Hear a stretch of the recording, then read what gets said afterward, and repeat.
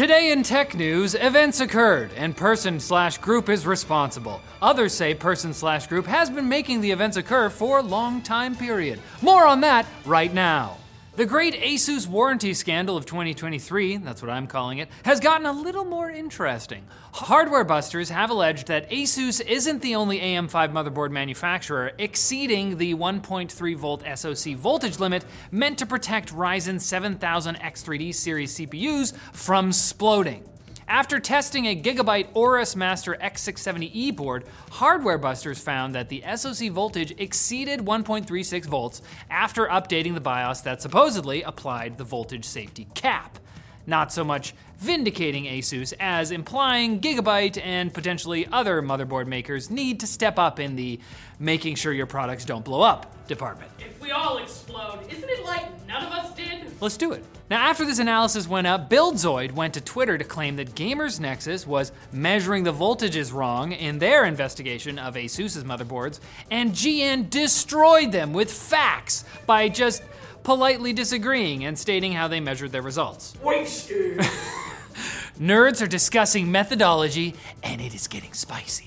On Friday, Hardware Unboxed went off on a fan for suggesting they needed to keep their credibility, stating they weren't going to stop reviewing ASUS products because A, reviewing their products is one way to call them out, and B, because finding tech companies that haven't done a ton of anti-consumer crap is like finding a milkshake in a ton of crap. Like, cool, you found a milkshake, but are you sure it's chocolate? It's a poop joke. To be fair to ASUS, they did just publish an update clarifying that installing beta BIOSes to fix this problem does not void your warranty.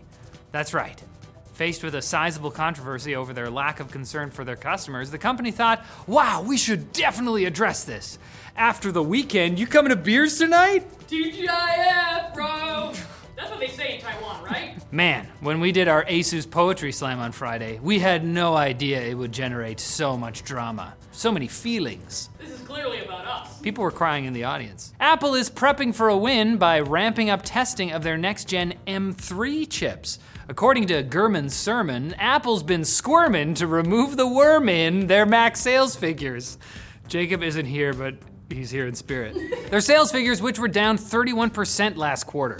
Sure, they could reduce MacBook prices and make it more affordable to buy one of their great products, but what if instead of that, they use the more expensive 3nm process for their M3 chips so they can add more cores and more memory? More high-end, less low-end. That's Apple's problem. Based. Indeed, Gurman says the baseline M3 Pro will have 2 more CPU and GPU cores than the M2 Pro, which itself had 2 more CPU and GPU cores than the M1 Pro. Sensing a pattern. Every day there will be another core. Until something changes, we're going to add cores. However, Gurman determined that the M3 Pro currently being tested has 36 gigabytes of memory, which is 4 more than the highest spec of the M2 Pro MacBooks. So like 2 18 gigabyte sticks in dual channel. This makes me physically uncomfortable. It would be so cool. Oh, just so I can think of something else, Mark Gurman said the long-awaited 15-inch MacBook Air will come out equipped with an M2 chip just in time for summer. So get ready for that MacBook's announcement to be overshadowed by the announcement of Apple's VR headset at WWDC. You can go live in Apple's world. Tim Cook will sing you to sleep. And the European Union has given their blessing for Microsoft's acquisition of Activision Blizzard, the company that had a dream of being judged not by its leader's history of sexual harassment allegations, but by the content of its game library. I ain't gonna riff on that. I'm gonna leave that alone. Sometimes you just make a Martin Luther King joke for no reason. Now, the EU didn't do this for nothing. The merger approval is subject to conditions that Microsoft suggested to assuage concerns that this would affect the cloud gaming/cloud game streaming market, which a lot of people care about. The European Commission's concerns were that since cloud gaming is still a young market, the availability of games like Call of Duty could affect it. If Microsoft were to make COD exclusive to Game Pass Ultimate, the company would be able to virtually monopolize the preteens who just learned a new slur demographic. a key segment for advertisers. In fact, the UK's Competition and Markets Authority blocked the merger because of similar concerns about the cloud gaming market.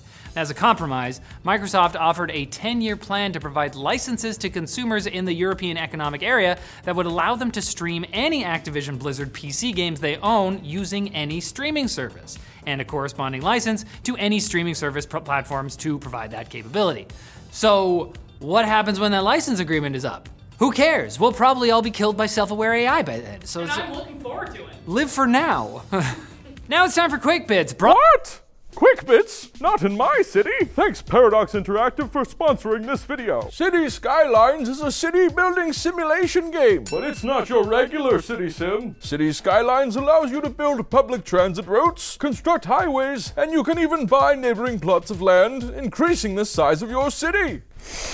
But it's not all fun and games. You'll need to manage your city's budget while dealing with issues like traffic and sewage systems to keep crap running downhill. Now you can play it for free from May 18th to 22nd and find the mayor that's been inside you all along. I bribed the mayor so we could include all 5 Quick Bits. Just don't tell anyone.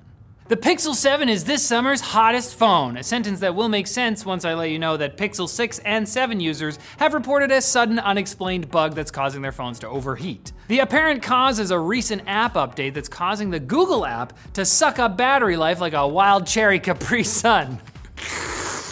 In some cases, these issues have cut usable screen time in half. The phones are likewise charging slower and running dangerously hot, prompting some users to turn their Pixels into popsicles by sticking them in the freezer. Nutritious and delicious. And they take great photos. A great summer treat. Users have tried rolling back to a previous update and even full factory resets, neither of which seem to work. All there's left to do is wait for Google to hurry up and fix their $600 butt warmers, which is of little comfort here in Western Canada, where the country is literally on fire. A startup called Telly wants to give you a TV for free. All it costs is everything. The television comes with a second banner-like screen, which will be fully or partially taken up by ads pretty much at all times. And the TV may collect information about the content you watch, and may also track the physical presence of you and any other individuals using the TV at any time. Now, as we mentioned, you can get the TV for free, or you can opt out of sharing all your data and pay $500 to keep it if you are okay with installing a billboard in your living room. If I let them install a probe in my head, will they pay me? The dystopia is here. I've always wanted Cyberpunk 2077 to be real. A private company called Rhea Space Activity has received funding from the US Space Force to rescue the Spitzer Space Telescope. The observatory was launched 20 years ago and remained mostly operational until 3 years ago when communication stopped working. I'm not saying it's aliens, but in a plan backed by multiple groups, including Lockheed Martin, a small craft would be sent to act as a relay between Spitzer and Earth, within spitzing distance, you could say. The eventual hope is to use the telescope as an early warning system for dangerous asteroids, because if we have enough time, we won't have to send Bruce Willis and Ben Affleck. Again, they are so tired of this. Zelda Tears of the Kingdom players are getting creative by using the in-game mechanics to build tanks, planes, and even mechs. But also, many, lots of penises. There's just So many. You can build anything. More like Tears of the Schwingdom, am I right? Okay. You can make anything you can imagine, which is mostly Nintendo severely overestimated my imagination. Perhaps as revenge for the golden turd players received for rescuing all 900 Koroks in Breath of the Wild, a lot of creative energy has gone towards torturing the annoying creatures in different ways, involving crucifixions, and I have to assume penises as well. We've never said the word this many times in a show. Oh, wow. Everyone is freaking out about the era of 100 gigabyte games. Meanwhile, Nintendo fit an open world war crime simulator into 16.3 gigs. What about penis crucifixions? We'll get there. And the creator of the Oculus, Palmer Luckey, tweeted, quote, "The Apple headset is so good," end quote.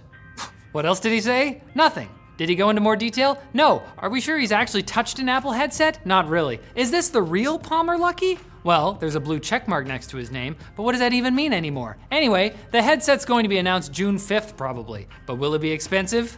Almost certainly. But it will cost you nothing to come back on Wednesday. And why wouldn't you? Don't you like us? We're cool. we're cool people, right? Like not just my mom thinks so. She doesn't watch the show, so.